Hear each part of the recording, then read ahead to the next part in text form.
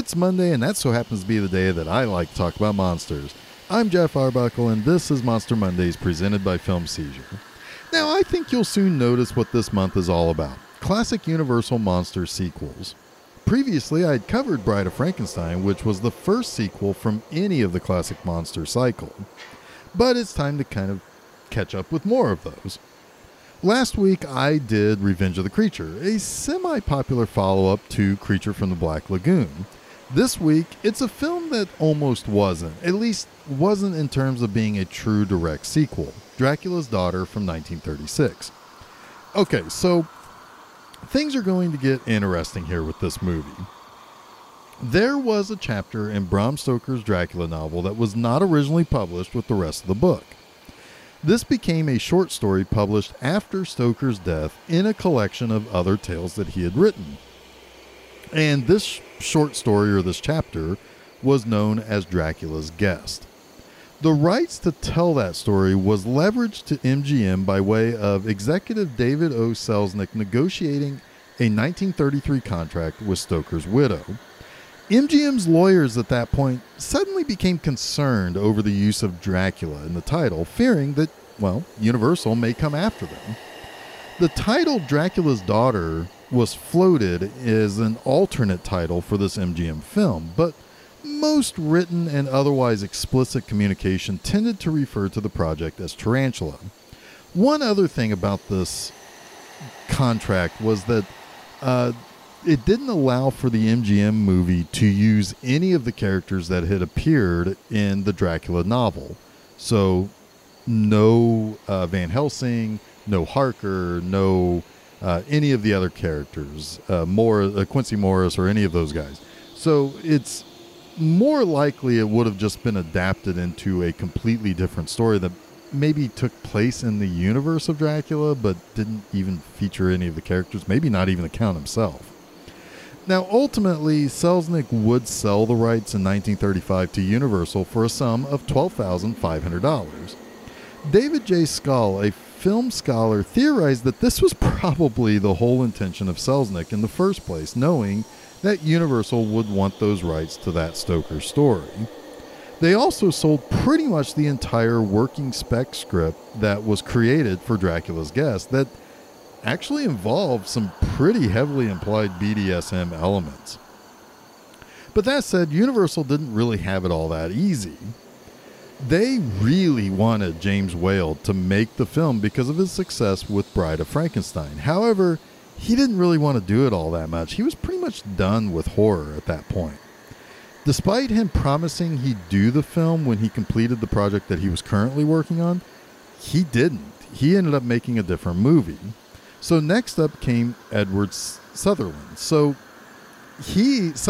himself was more of a comedic director, I guess in a lot of ways, much like Whale was. But he probably wanted to do Dracula's Daughter less than Whale did. So finally, Lambert Hillier would get the job and he stuck. They also were able to ultimately make it a direct sequel to Dracula. I don't know if they reworked the contract or because they had the rights and they had the rights of the original Dracula story, they were able to really turn it into a direct sequel at that point. Gloria Holden would be less cast as Dracula's daughter, Countess Maria Zaleska, and more assigned the role. You see, she was a Universal contract player. This would be her first starring role, but like many actors did at the time, she looked down on horror films. She also couldn't really help notice how difficult it was for Bela Lugosi to shake the typecasting that he had to deal with after playing Count Dracula. But she didn't have any choice in the matter, and I have more to say about that when we get to my 3 likes, because I think it really does kind of come through in her performance, but in a positive way. Our film opens up with 2 English bobbies entering Dracula's place, and they find Renfield's dead body, and then they were approached by Professor Van Helsing, who had just killed Dracula. So, this opens up right as the first Dracula film ends.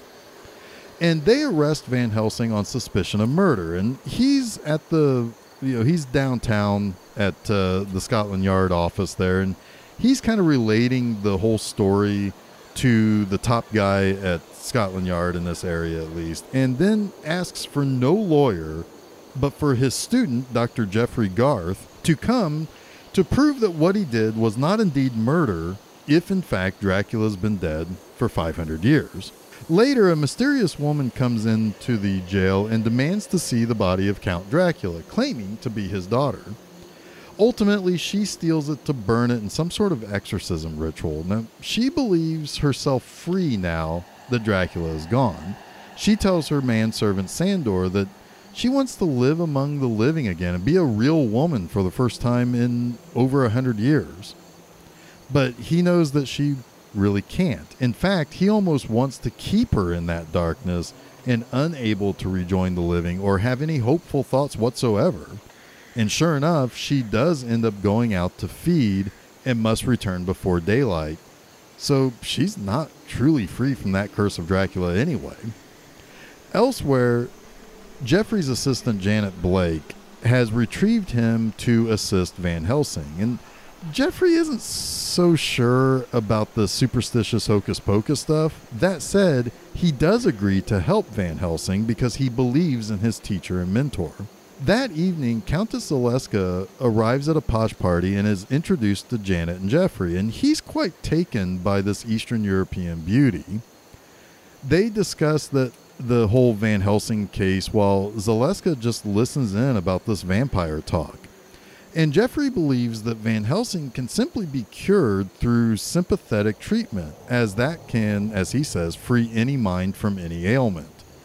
And Zaleska really catches on to this and decides that this is most definitely what she needs to be freed from her vampire situation. Janet is partly weirded out by Zaleska and partly jealous of how much attention Jeffrey gives her. She even goes so far as to prank him while he meets with the Countess to discuss what she wants to be cured of. Later, the Countess requests that her manservant find her a model to paint. Sometimes, instead of feeding, she likes to try to express herself in artistic ways. So he finds this girl named Lily, who seems to be despondent and possibly considering jumping off of a bridge and killing herself. He offers her warmth, food, and payment if she models for Zaleska. So I suspect that Lily might be a street urchin or some other state of homelessness. Now, Zaleska has Lily remove her blouse and lower the straps of her undergarment so that she can paint her from the shoulders up. But instead, Zaleska approaches her and drains Lily of her blood. Jeffrey later visits the catatonic Lily in the hospital and believes that she's in some sort of post-hypnotic state. He studies the bite wounds on her neck and realizes that maybe there's something to what old Van Helsing has been saying all along about this vampire stuff. Van Helsing tells Jeffrey about some things to look for. First, try to find out where the attack happened, and then nearby, see if he can find a box of soil that will be where the vampire must retreat to each night to sleep. Later, as he waits for the girl to awaken to question her, Zaleska comes to Jeffrey and says that she's leaving for the mainland of Europe and she wants him to go with her. He tells her basically to stay and wait for him to return so that they can kind of talk about this kind of heightened state of stress that she's in, and that she had better not leave London before he gets back. After he leaves, Zaleska decides that he will be going with her one way or another. And it just so happens that Janet returns to the office and Zaleska and Sandor take her to their car and basically is going to make off with her to force Jeffrey to come after them. Meanwhile, Lily is able to tell Jeffrey some stuff after he's hypnotized her, but she dies from the trauma of this. And he realizes that Countess Zaleska is probably at fault for all of this. So he tracks down her studio. He then calls him back up from Scotland Yard and Professor Van Helsing. And Jeffrey confronts Zaleska, but she slips away before Van Helsing and Scotland Yard can arrive. And this ultimately leads to Jeffrey chasing Countess Zaleska to Romania to save Janet. And this kind of ends similarly to how the original novel Dracula ends, with the final confrontation taking place back where the Dracula story begins, at his castle. Countess Zaleska gives Jeffrey the ultimatum. Give her his life, and she'll break the spell that Janet is under that can only be broken by her or by way of Janet's death. This does make Sander very jealous because he was promised the eternal life, and he's kind of in love with that whole idea of being a monster and such. So just as Jeffrey agrees and Zaleska frees Janet from the spell, Sander shoots Zaleska with an arrow, killing her. And Jeffrey and Janet are together while Van Helsing notes that Zaleska was beautiful when she died over 100 years ago. So let's get to my 3 things that I like about Dracula's Daughter. First, I do like that much like Bride of Frankenstein was to Frankenstein, this is a direct sequel to Dracula. This is portrayed by having Edward Van Sloan return as Van Helsing. The movie picks up just right after the moment that Van Helsing did his thing to vanquish Count Dracula. So it's got a little bit of continuity here. Plus, he's arrested, as you might expect. That's something you rarely see in movies. The aftermath. Regardless if Dracula was a befangled monster that preyed upon women and the like, he was still seen, at least by most, as a human. You kill the guy, not to mention breaking and entering into his abbey, and you might have to pay some sort of penalty. And I like that a lot. He also calmly explains to everyone he'd rather get the help from his star psychiatry student to defend him instead of getting a lawyer. And that's kind of badass on Van Helsing's part. The second thing I like about this movie is probably what gets remembered most about the movie, the lesbian vampire undertones.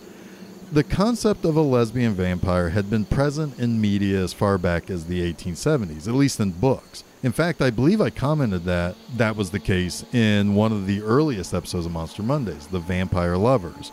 Dracula's Daughter marks the first time this concept was implied or evoked imagery of in film. Countess Zaleska likes to paint pretty girls and eventually becomes obsessed in a way with both Lily and then with Janet. It is obvious that there's an implication at least of nude modeling and sexual attraction, as well as some sexual predatory behavior on the part of Countess Zaleska. And it should come as no surprise that the head of the production code administration at that time fought hard to minimize any portrayal of this in the film and in the script. And it was literally a topic that might find a change on a daily basis while the film was in production. Naturally, it was also part of the general portrayal of homosexuality as a predatory danger, an illness that leads to violence like rape and murder and just generally monstrous things. However, it is obviously played towards sensuality too. Some critics question how any of this could have possibly gotten past the censors, since it was shot and played so erotically in some scenes. Lots and lots of attention is given to the scenes involving the young, pretty model Lily with Zaleska, but some do like to point out the long, lingering hovering that Zaleska does over the sleeping body of Janet while seemingly descending to kiss her, but never quite doing so. The third like that I have is for Gloria Holden's portrayal of Zaleska. It's actually a very, very intelligent portrayal. She hated the idea of being in a horror movie. She despised the idea that she was forced into a role by her contract. So that oozes from her character. It gives her this kind of self-loathing quality that isn't too often portrayed in many big vampire films.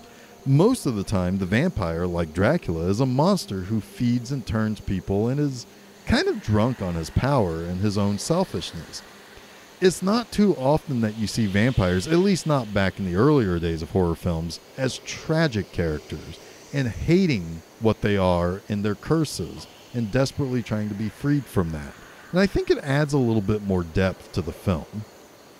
That wraps up this week's Monster Mondays. Don't forget to check out new episodes of Film Seizure every Wednesday and a new installment of Monster Mondays each Monday on FilmSeizure.com, as well as places where fine podcasts are found, like SoundCloud, Apple Podcasts, Google Podcasts, Stitcher, TuneIn, and Spotify. Additionally, hop on over to Facebook and Twitter to follow us by just searching for Film Seizure. You can also check out new posts at my website, bmovieanima.com, each and every Friday. So until next week, stay spooky.